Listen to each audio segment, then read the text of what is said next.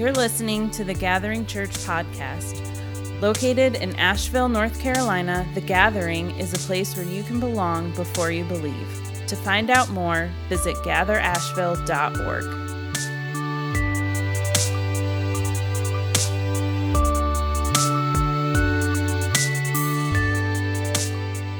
Well, good morning and welcome to the Gathering Church. My name is John Mark Redwine. I'm the lead pastor, and it's so good to have you guys here with us today.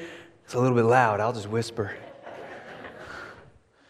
Welcome. If it's your first time, man, I'm just so honored that you're here. We got a sign outside that says welcome home, but we don't want you to just read welcome home. We want you to feel it when you walk into this place. And so I hope somebody made you feel at home today, made you feel noticed, seen, wanted, welcomed. We're just so honored that you're here. If you're watching online, we're so honored to have you with us as well. Thank you so much for being a part of our Sunday today. Hey, I want to tell you guys about something. A couple weeks is coming up. We got a life group semesters are coming to an end. They're about to close out here in just a couple weeks, and some of them are ending this week or next week, I think. I could be wrong. I don't always look at the calendar. Life group coordinator's like, no, that's not right. But it is sometime this month, and on the other side of that, I know there's always like this gap of time between semesters where folks are trying to figure out how to make friends, how to get out there and be around people. I think now more than ever, we're starting to reemerge from our cocoons, and we're like, I just want to look at another person. I don't know what to say to them, but I want to look at them. And if that's you, we're going to be starting a little kind of a simple thing that we're going to be doing on the first Wednesday of months during these warmer time of the year. We're just calling it First Wednesdays. And for now, it's going to be at Blue Ghost Brewery. And so we're just going to get some folks together at Blue Ghost. They've got a food truck there, and they've got not just beer, but they also have some non-alcoholic options in there, or there's beer, or whatever you want. Come on out, support a local business, and hang out with us for First Wednesday at Blue Ghost Brewery. And we're starting on Cinco de Mayo. And so come on, somebody. I bet they'll have a taco truck. I don't know. I'm assuming. And if it's not, I'm just like, what am I going to eat, a burger on Cinco de Mayo? And so come on out, support a local business, hang out with us. I'd love to see you there. Well, today we're in week 2 of a series called Anonymous. And I want to get right into it. I want to get right into this because I'm excited about this series. We introduced the idea last week. Really, we're talking about seasons where we feel unseen, where we feel unnoticed, where we haven't got whatever the desires of our heart still feel like they're out of reach. Maybe we're still waiting for Mr. or Mrs. Right to come along, or we're waiting for our ship to sail in. We're waiting for our work to get appreciated, for someone to notice how hard we've been working. We feel like we're called to something bigger, but right now we're finding ourselves somewhere small. And so we feel anonymous in these seasons. And oftentimes when we're in these seasons where we feel anonymous, we face some specific temptations. There's a story in the Bible where Jesus goes into the wilderness at the edge of his season of anonymity, and he faces 3 temptations. And I believe that those are the same ones that we face today, especially in our anonymous seasons. And through this moment in Jesus' life, when he's being tested in this way, I believe we can learn how to resist those temptations by studying Jesus and who he is and how he responded. And so last week we talked about the temptation of appetite, the temptation of appetite. Today, I want to talk about the temptation of applause, the temptation of applause, the need that we have inside of us to gain the approval of others. It might just get a little bit personal today.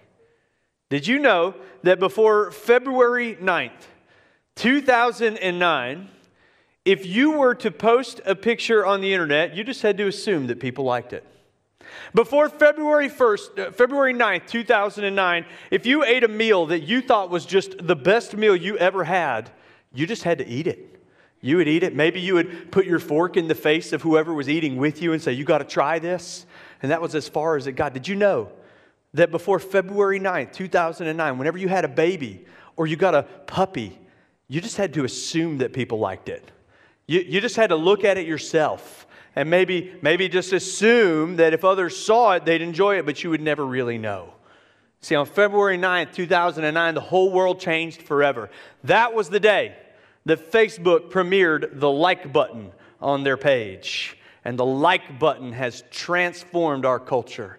We've always had a need for affirmation. In fact, I'm telling you today, if you're part of my generation or younger, that before there was a like button, we still needed people to see us, to want us, to approve of us, to tell us that we're doing a good job, to tell us that we got it right, that everything's good. We just didn't have this incredible outlet that we have today, that we had to search for it in other ways, and we would do it in positive ways and in negative ways, and in so many different ways we'd seek affirmation. But now it's a virus. Now you can get it quicker than you ever could before. You can find it in new ways. You put your opinions out there and see who likes them and who doesn't. You can take a meal and you can really doctor it up just right. Get the table setting just right where it looks good. Stand up over your table while everyone at the restaurant is just in the way, making sure you got the best photo of the food you are about to partake in. Now when you have a baby, you put that baby out for the whole world to see, and you're just sitting there watching the likes come in saying, like my baby, like my baby. If you like me, you dang well better like this baby. I'm telling you right now, you're going to like it. Okay? You can create whatever version of your life you want the world to believe is true about you and present it to the internet so that you can receive the approval of people you barely know. See, the temptation of applause is at a whole new level in today's world than it was just a few years ago. February 9th, 2009 changed everything. No longer do we have to actually appeal to people for the approval that we desire. We can fill this void in our hearts for someone to approve of us, appreciate us, and applaud us simply by posting a photo or a statement and then waiting, just waiting for someone to notice. Because deep down, inside each and every one of us, that's our need.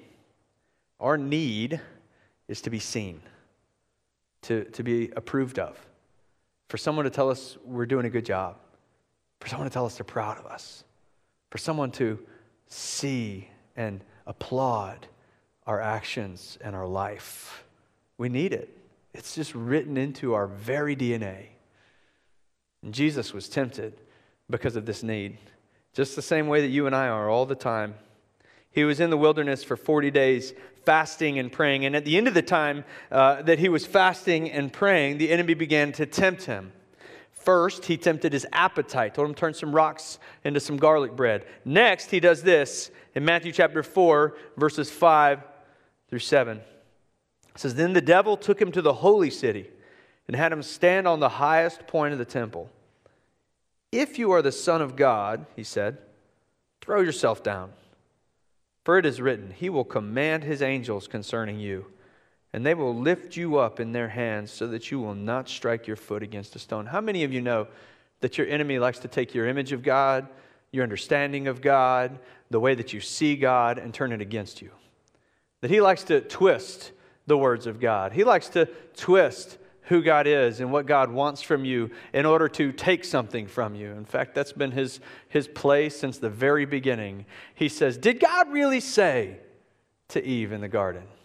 It's always been his strategy because it works. It's so effective. He can repeat some sort of scripture, some preacher's voice in our head that takes us into a negative place where we're more likely to sin. He does it to Jesus, except that the psalm that he quotes to Jesus is a psalm that's all about waiting for God's timing and not testing God and trusting in God because God will protect you.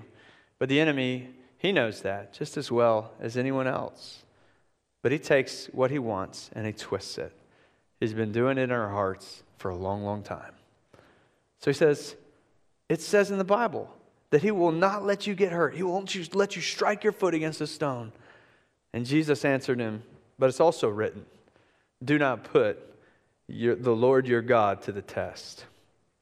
And Jesus responds, he resists. He knows what to say. He was there when it was written. He knows what it means. He knows how to respond. Now, at this point in his ministry, Jesus is anonymous. He's not done any public ministry yet. There's been no big miracles, no crowds. Maybe he's had a few people here and there that he's been teaching as a rabbi, sharing some truth and wisdom with, but it's been all on a smaller scale and bivocational. He's been doing other things along the way to make ends meet. And at the edge of this anonymous season, he's tempted to do something that would draw the attention of all the people in this densely populated place to see if God would do a miracle for everyone to see. I notice in this passage that the devil doesn't take Jesus to some cliff out in the middle of the wilderness to see if God would save him. That was intentional. Instead, he took him to the very most crowded place in Jerusalem, because it wasn't just about seeing if God would save him. It was about affirming his identity, and it was about people seeing God save him. The temptation of applause. I wonder what you've been tempted to do to affirm your identity and gain the affirmation of others. What have you done? How has that hunger for attention driven you? How has that need to be noticed driven your actions, your decisions? How's it motivated you, this desire for someone to be proud of you? What fake versions of yourself have you presented? Where have you crossed the line on your integrity? What lengths have you been willing to go to? I believe we fall to the temptation of applause for a couple of reasons. I think one of the big ones in the beginning is that we're just insecure. We're insecure.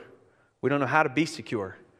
We need somebody to be proud of us and to show us value. And honestly, we just don't know a lot of healthy ways to get that. So we go to unhealthy ways. This need that we have is in us from the very beginning when we're 2 years old.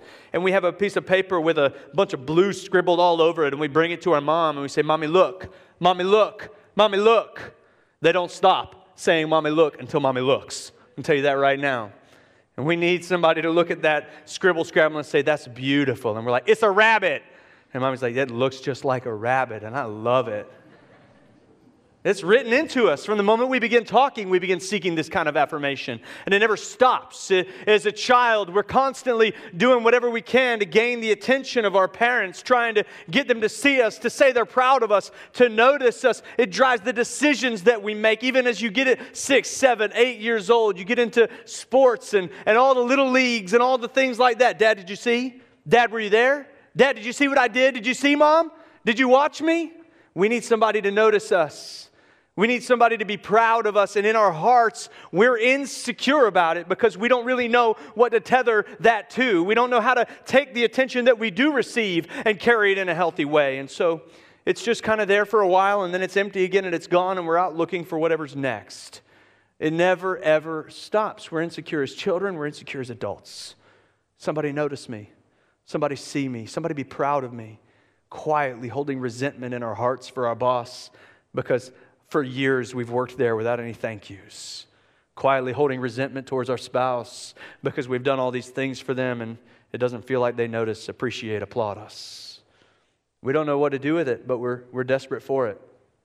And this insecurity also affects our perception of God. And we think that in order for God to see us, we got to be good enough. We got to follow the right rules. We got to do the right things in order for Him to be proud of us. We have to make Him proud. And that informs our entire worldview. We apply it to every relationship. And before long, we're willing to do whatever it takes to earn the approval and recognition of the one who made us. Or maybe it goes the other way. Maybe instead of obsessing over legalism and pushing yourself deeper and deeper just to try to earn the approval of God, you begin to carry in your heart, whether you decide it or not consciously, that you'll never get God's approval. You'll never be good enough. He'll never notice you. He'll never be proud of you. He'll never care about you. And so we go seeking it somewhere else, somewhere unhealthy, somewhere that could never actually fill the need that we have to be cared for, seen, applauded. And our insecurity leads us to believe that since we'll never gain the applause of God or even people we respect, that we have to just go turn to those who we don't. So we turn to sin. We turn to the approval of people who don't have our respect because it's better than nothing. We often move into this temptation and give into it because we're insecure. We do it because we're insecure. We also do it because we're impatient. We're impatient. We talked about this last week. If you're in an anonymous season, it's normal to feel the frustration that comes with it. We want to move on to the season where our dreams are coming true, where we're getting the things that we want, that we're asking for, that we deeply desire. We don't want to be in the waiting season, in the developing season, in the season where things are hard, in the season where nobody knows our name. We don't want to be there. We want to be in the season where everybody knows our name. We want to be in the season where everything's just coming up me. It's all coming up just the way that I want it to be. And so while we're in the season where we're not where we want to be, we're just pacing back and forth, just frustrated, impatient, doing whatever we can to control it ourselves, to gain whatever facsimile versions of our dreams we can, because it is so hard to wait. We go the other way. We become obsessed with this fake version of approval that we desire. We start following what the crowd around us is doing because it brings quicker results, regardless of whether or not it's the right thing to do. We feel our need for approval from somebody whose approval we shouldn't be working for, like a bad relationship, an immoral boss, people on the internet. We just need it and we need it now. And we just want to be noticed. Oh, we're so susceptible to the temptation of applause because we just need it. It's not a bad thing to need it. And that's what the enemy knows. That's why he comes in these seasons of anonymity and he lays this temptation down at our feet. And that is so why so many of us give into it, because we long for it. I think when you're a child and you're desperate for your parents to see you, to be proud of you, we're always asking for more. We're always looking for more, even when our parents do show up and tell us that they're proud of us. But then so many of us, maybe you didn't have a childhood like that. Maybe your whole life there's been a hole in your heart where nobody ever told you they were proud of you. Nobody showed up to your games. Nobody was there to look at the pictures that you drew. And it's led to a lot of decisions seeking the approval that hole left. Bad relationships, damaging, hurtful relationships, toxic environments at work, unhealthy ways of viewing others and viewing people, a whole fake life that you've built for yourself on the internet. So often, we get pulled into the temptation of applause and we get lost in it because it comes after something that we naturally long for. To long for affirmation is human. To live for it is wrong. That's where it's different. That's where the enemy tempts us to cross the line. Jesus doesn't give in to this temptation, and instead he responds with scripture about testing God, and then the enemy just moves on to the next one. Let's look at Jesus here again and learn how we can overcome the temptation of applause. The very first thing that we need is a secure identity. A secure identity. When you know who you are, it's a lot harder for the enemy to tempt you to prove it. Look at how it starts in this passage. In Matthew 4, verse 5, it says, "Then the devil took him to the holy city and had him stand on the highest point of the temple.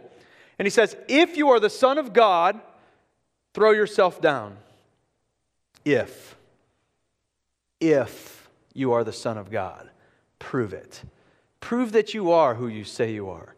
Prove that you are who you think you are. Show everyone, show yourself and show everyone here that you really are who you think you are. Prove your value. Prove your worth. Prove what someone is willing to do for you and make sure that people see it. I believe the enemy will directly attack your identity and he will tell you all the wrong places that it is defined. He will tell you all the worst places to find it. He'll come right towards the heart of who you think you are and he will say, "Are you really that person?" He wants you to feel like you're not enough so that he can tempt you to fill that void with the never-ending need for the approval of others. But that didn't work on Jesus. And to find out why, you don't have to look very far away. Last week I talked about how this passage opens, how this journey opens. Jesus has been on this journey of anonymity. Nobody's known who he is. He's 30 years old. He's never had a platform or a stage. He is the Son of God. He was there when the earth was created, and yet nobody knows that. He's been doing construction work all over the Middle East. They don't know. And we see in Matthew 3:16, he goes and he's baptized. And it says, as soon as Jesus was baptized, he went up out of the water. And at that moment, heaven was opened. And he saw the Spirit of God descending like a dove and alighting on him. And a voice from heaven said, "This is my Son, whom I love. With him I am well pleased. I need you to see that today. Maybe that's the message you need today. Because this is before the miracles. And Jesus hasn't done the big things yet. He hasn't raised anybody from the dead. He hasn't healed anyone who was sick. He hasn't gone into the leprosy camps and started to heal people. He hasn't fed thousands. He hasn't walked on water. None of that's happened so far. He's not done anything. He's just taught people. He's loved people well. He's been obedient. And God looks at him in the beginning of his ministry, before he's done a thing. And he says, "This is my son, whom I love, with whom I am well pleased." I need you to hear me tell you today that before you've done anything, before you've done one thing right in your life, that your Father in heaven looks at you and says, "I'm pleased." And I can tell you how I know that. Because the only thing that separates you from the approval of God is your sin. It's not the amount of accomplishments you have. It's not the amount of days you've consecutively served on the dream team. It's not the amount of Sundays you've missed. It's none of these things. The only thing that separates you from the approval of God is your sin. It gets in the way. It creates a barrier. You can't get to him. And so he made a way to get to you. And when Jesus died on that cross, all of your sin, everything you've ever done, was made right. It was forgiven. It was washed away and made new. And so when you enter into a relationship with Jesus, God doesn't look on you and see your sin anymore. Now he looks on you and he sees Jesus. And when he looks at Jesus, he says, "This is my son, whom I love, with whom I am well pleased." When he looks on you, he says, "This is my son or my daughter, whom I love, with whom I am well pleased." Before you've done a single thing right in your life, all you have to do is say yes to Jesus, and he looks right at you and says, "I'm proud of you today. I'm proud of you right now. I'm proud of you before you did anything right. I'm proud of you before you opened your mouth. I'm proud of you even though you just messed up. I'm proud of you." I start from a place of joy when I look at you.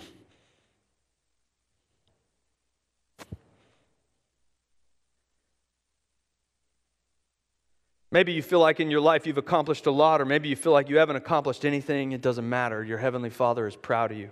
He's pleased with you. And he begins from a place of approval. When you go to seminary, they give you sermon illustrations. I have this book that's like 250 sermon illustrations, and they're all very old school. And if you grew up in church, you probably heard one or two of these barked at you at some point in your life. And most of them, I think, are a little bit wrong. And maybe I'm just young and arrogant, I don't know. But I think I don't agree with them. I'll tell you one. There's this story about a man who's a concert pianist. And he gets up to do this piano concert in front of a large group of people, and he gives it his opus. He really plays this thing with all of his heart and soul. And at the end of it, the whole audience erupts into applause, and they're applauding, and they're applauding, and they're applauding. But there's one person sitting in the back he's not clapping at all. And so the pianist sees that guy, and he looks over all the applause. He sees this one guy who's not clapping, and he goes back to the piano, and he really goes after it again. And this time he's really getting it. He's sweaty. His hair's flying all over the place, and he's unbuttoned his top button. He's giving it all he's got. And this time everybody stands in applause, and they're applauding. But this one person is still seated in the back of the audience, and he's like, "Oh, okay, all right. Well, you know what? Next thing, he says, I'm going to do it again." He goes full Elton John mode on the thing, kicks the stool over, and he starts playing, and he's dancing on the piano while he plays, and it's the best he's ever given the song. And the crowd goes wild. He sets the piano on fire at the end, and everybody's cheering and clapping. And finally, this guy in the back row stands up, and he's clapping, and he's joyful. And that story is supposed to teach us about the value of playing for the one, of giving everything you've got for an audience of one, of overlooking everybody else and only going after the audience of one. But there's a problem with that story, because our Father doesn't wait for you to give it all you've got before he starts to applaud you. He doesn't need you to try again and again and again to earn his approval. He doesn't wait for that for you. Instead, I think a better version of this story would be to see the pianist walk out on the stage and stand in front of the bench, and then one guy in the back stands up with the number one dad shirt on, clapping and screaming and giving it everything he's got. And the pianist is a little embarrassed by it, if he's honest, but that's who God is. He looks at you before you've done anything, before you've been seen, before you've been noticed, and he gives you the only applause you will ever need. You got to have a secure identity in him. You got to know who he is. I'm reminded of the story of the prodigal son. It's one of my favorite stories in Scripture. Jesus tells this parable to help us understand the heart of the Father. There's this story, and there's these two sons, and one of the sons goes to his dad, and his dad's very wealthy, and he says, Dad, I want you to be dead to me. I want you to give me all the wealth that is going to come to me when you die. I want my blessing and my birthright, and I want it right now. And it's like telling his father that he never wants anything to do with him again. And through tears, he gives him what he's asked for, and the son leaves, and the father and his family go on about their life like that son is gone. Well, the son goes out and he spends it all, every penny. He loses it all on Dogecoin. It's gone. And so he's in squalor after that, and he's living with pigs, and he's eating pig slop, and he can't find a job anywhere. He doesn't know what to do. And finally one day he thinks to himself, even my father's servants eat better than this. They're doing better than I'm doing right now. And so he gets up the courage, and he starts going home, and he's got the speech in his head, and he's thinking through all the things. Dad, I'm so sorry, and I just want to be a servant. You don't have to make me your son again. If you'll just give me 3 meals a day, that's all I'm asking for. He's got the speech. He's rehearsing it over and over and over again, and his father's house is in a valley, I like to imagine, and up on the hill, you can kind of see who's coming, and the father's out there one day, and he looks up on that hill, and there's somebody standing there, and he kind of squints. He's trying to see who it is, and it's that son. And the son's so nervous, he's got butterflies, because he's like, I'm going to have to earn my place in this house again. I'm going to have to do everything that I can just to be able to be a servant here again. And next thing he knows, the father just starts sprinting across that field. His robe's flying off of him. I mean, he looks ridiculous, trying to run in sandals. They didn't even have shoes back then. Run as fast as he can. Gets up to the top of that hill, wraps his son up in the tightest hug he's got. And his son starts the speech, Dad, I'm so sorry. If you could just make me a son. And the father says, I don't want to hear it. I don't want to hear it. I don't want to hear it. He calls the servants. He says, kill the fatted calf. For my son was dead, and now he's alive again. He was lost, and he is found. He calls him right back into his heart, into his home, gives him everything that he needs at the moment he least deserves it. You need to know that's who you are. You're the prodigal son in the story. That your father doesn't care what you've done, where you've been, how you've spent the blessings he's given you. All he cares about is relationship with you. He wants to wrap you up and celebrate you, even when you deserve it the least. When our identity is secure in the one who has made us, it is a lot harder to send us searching for it from others.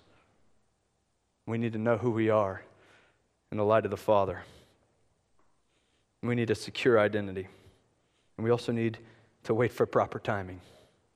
Proper timing. Here's one of the things that social media has just broken in us. Our need for approval has been turbocharged by getting accustomed to instant clicks and likes. We are the most impatient generation that has happened in a very long time, maybe ever. We're just so used to the instant gratification that we can get from social media, from online, and it's everywhere. We're accustomed to it now. We post a picture, and it's been 30 minutes, and we're like, do people hate me? Do they hate everything that I do? Why? This is a beautiful sunset. Why has nobody liked this picture yet? The enemy tempts Jesus to do a miracle in front of everyone, and Jesus doesn't fall for it because Jesus is well aware that it is not the right time for him to step into this public ministry. God would use him to do the miraculous, but it's just not time yet. We talked about this some last week, but we've really got to learn this one. We've got to understand the importance of patience. God's timing is perfect. He may use you to do miraculous things, and he may allow people to see that, but it will not happen until his timing is right and you are ready. 1 Peter 5:6 says, humble yourselves, therefore, under God's mighty hand, that he may lift you up. Sometimes when I memorize a memory verse, I like to leave out parts I don't like, so I like to stop right there. Humble yourselves, therefore, under God's mighty hand, that he may lift you up. And I like that. I'm going to be humble, and God's going to lift me up. I don't have to celebrate me. God's going to celebrate me. He's going to lift me up. It's going to be great. But what's the rest of the verse say? In due time. Not right away, not when you want it, not in the moment that's convenient for you, not in the hour that's convenient for you, not in the year that's convenient for you. Humble yourself. Do what he's called you to do. Do it with a happy heart. Be grateful. Be generous. Live with everything you've got. Just giving it to whatever you're called to at that moment in time. Whatever you can control, do it. Be developed. Grow. Serve in ways people can't see. Do it. And when the time is right, God will lift you up. Some of us are putting so much energy into lifting ourselves up that we're missing what God wants to do in us right now. So I wonder where in your life in this season God is telling you to be patient. Maybe you wish you had a platform right now, and maybe you feel called to lead and influence others, but you don't have any kind of platform or audience to influence. So you're rushing it. You're building a platform online by posting things that you think will attract people, but they don't honor God. Or they're just not an accurate reflection of who you are or who you're called to be. Maybe you're stepping all over anybody who gets in your way at work so that you can gain power and platform there.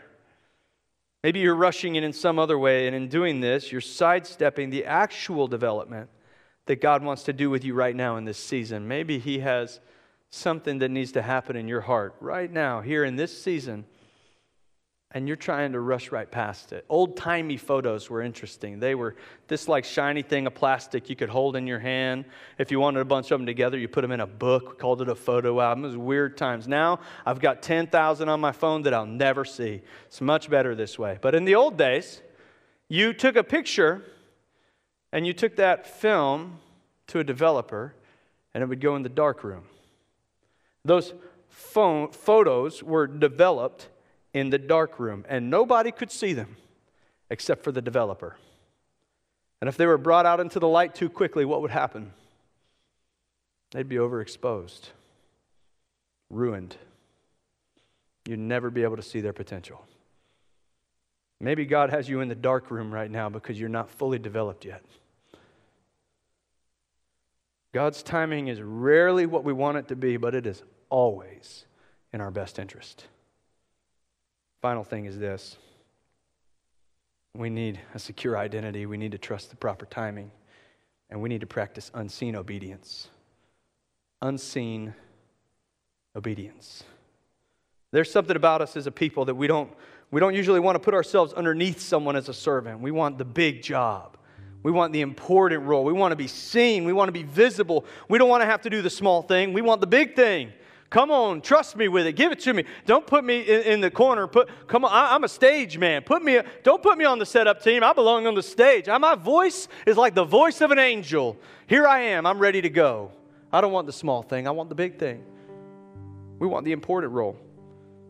We think that to do small and unimportant things is a waste of our time, our talent, and our ability. It's sideways momentum in our lives, and it's not benefiting us. So why would we do it?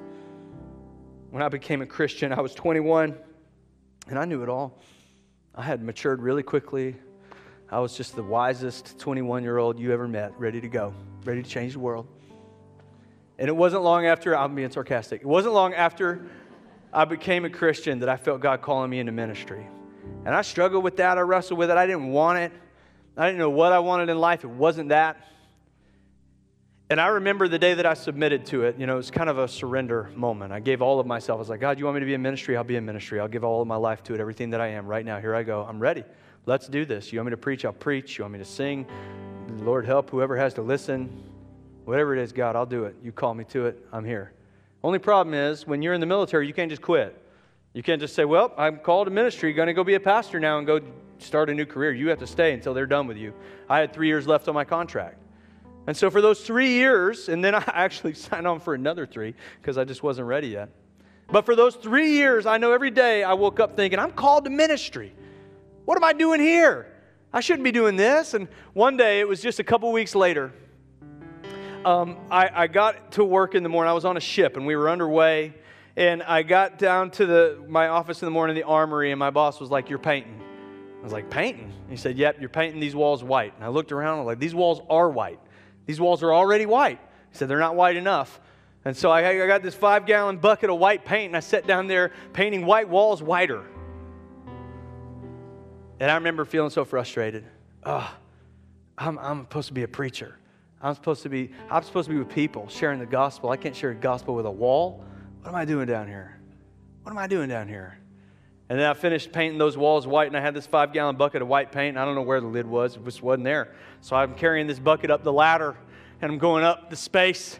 I got it over my head, and right then and there, that boat took a big wave.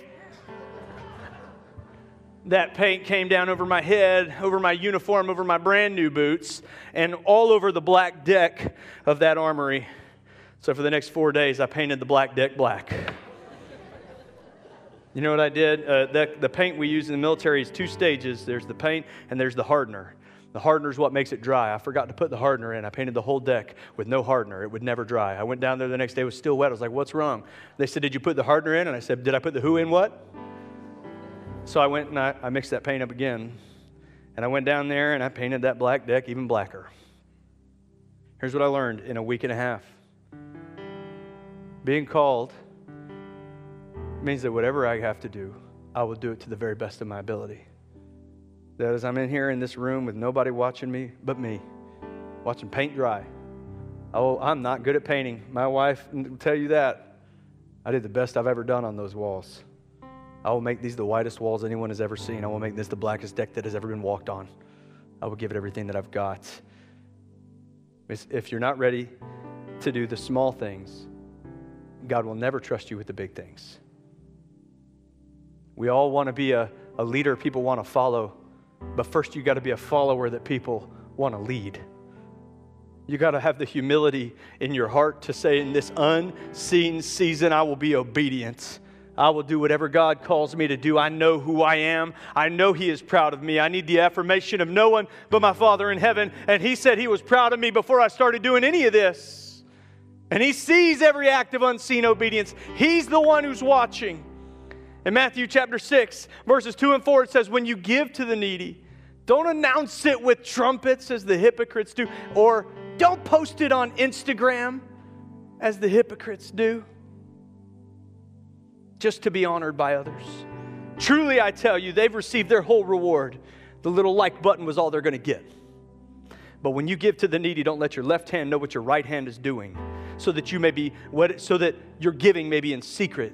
And then your Father, who sees what is done in secret, will reward you. See, when you do things in unseen obedience, you may not be getting the approval of people who don't matter, but you are being seen by the only one who does. When you show up at 6:30 in the morning to set this place up, and you think, does anybody even notice? Your Father in heaven sees. When you go back there into kids' ministry and some 5-year-old calls you a bad name, and you think, why am I doing this? Your Father in heaven sees you. Moms, when you pour your whole life into those children and all they do is hit you and pee on you and run away and not listen, and you think, what is the point of this? Your Father in heaven is watching you. He sees it. Every act of unseen obedience is one step closer to the purpose He is creating just for you. So lean in. Do it with the very best of your ability. Be developed in those seasons. Be grown in those seasons. And become the person that He is calling you to be in those seasons. I think the temptation of applause is more real now than ever. But we can overcome it, just as Jesus did. We have the same resources available to us that He had to Him. The same Spirit lives in me that lived in Him. My identity is just as secure as His. I can be developed when I am patient, just as He was. And when I act in unseen obedience, the same one who was cheering for Jesus is cheering for me. We can overcome the temptation of applause even in 2021. If you're here today and you have spent your entire life trying to fill that void, trying to be noticed, just trying to be seen, maybe you've just, from the time you were very small, needed somebody to be proud of you. And it has warped your whole reality. Someone is proud of you today. If all your life you've needed to be accepted, wanted, desired by someone, someone desires you today. Someone wants you today. Someone would die for you today. And all you have to do to step into His loving embrace, to be a part of His family forever, to never be alone again, is say yes to this gift He's already given. Accept it, step into it, and nothing will ever be the same. If you're here today, and maybe you relate to that prodigal, maybe you found your identity in Jesus at some time, and then you walked away. You began to look for it other places. It is never too late to come back. Never. Nowhere you can go that he won't welcome you right back into his arms.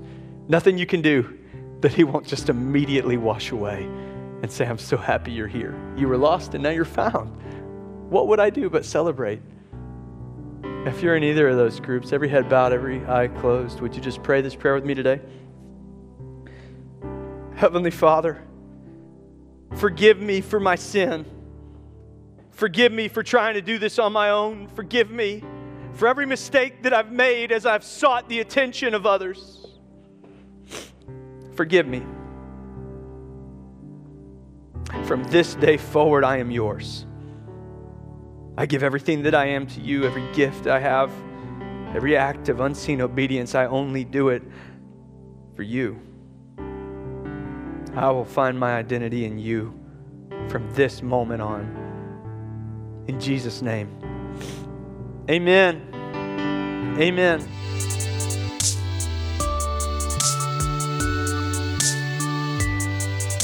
The Gathering Church podcast is produced by the Gathering Church creative team. Want to get involved? Fill out a Connect card online at gatherasheville.org. Find us on Facebook at The Gathering Church or on Instagram at Gather Asheville.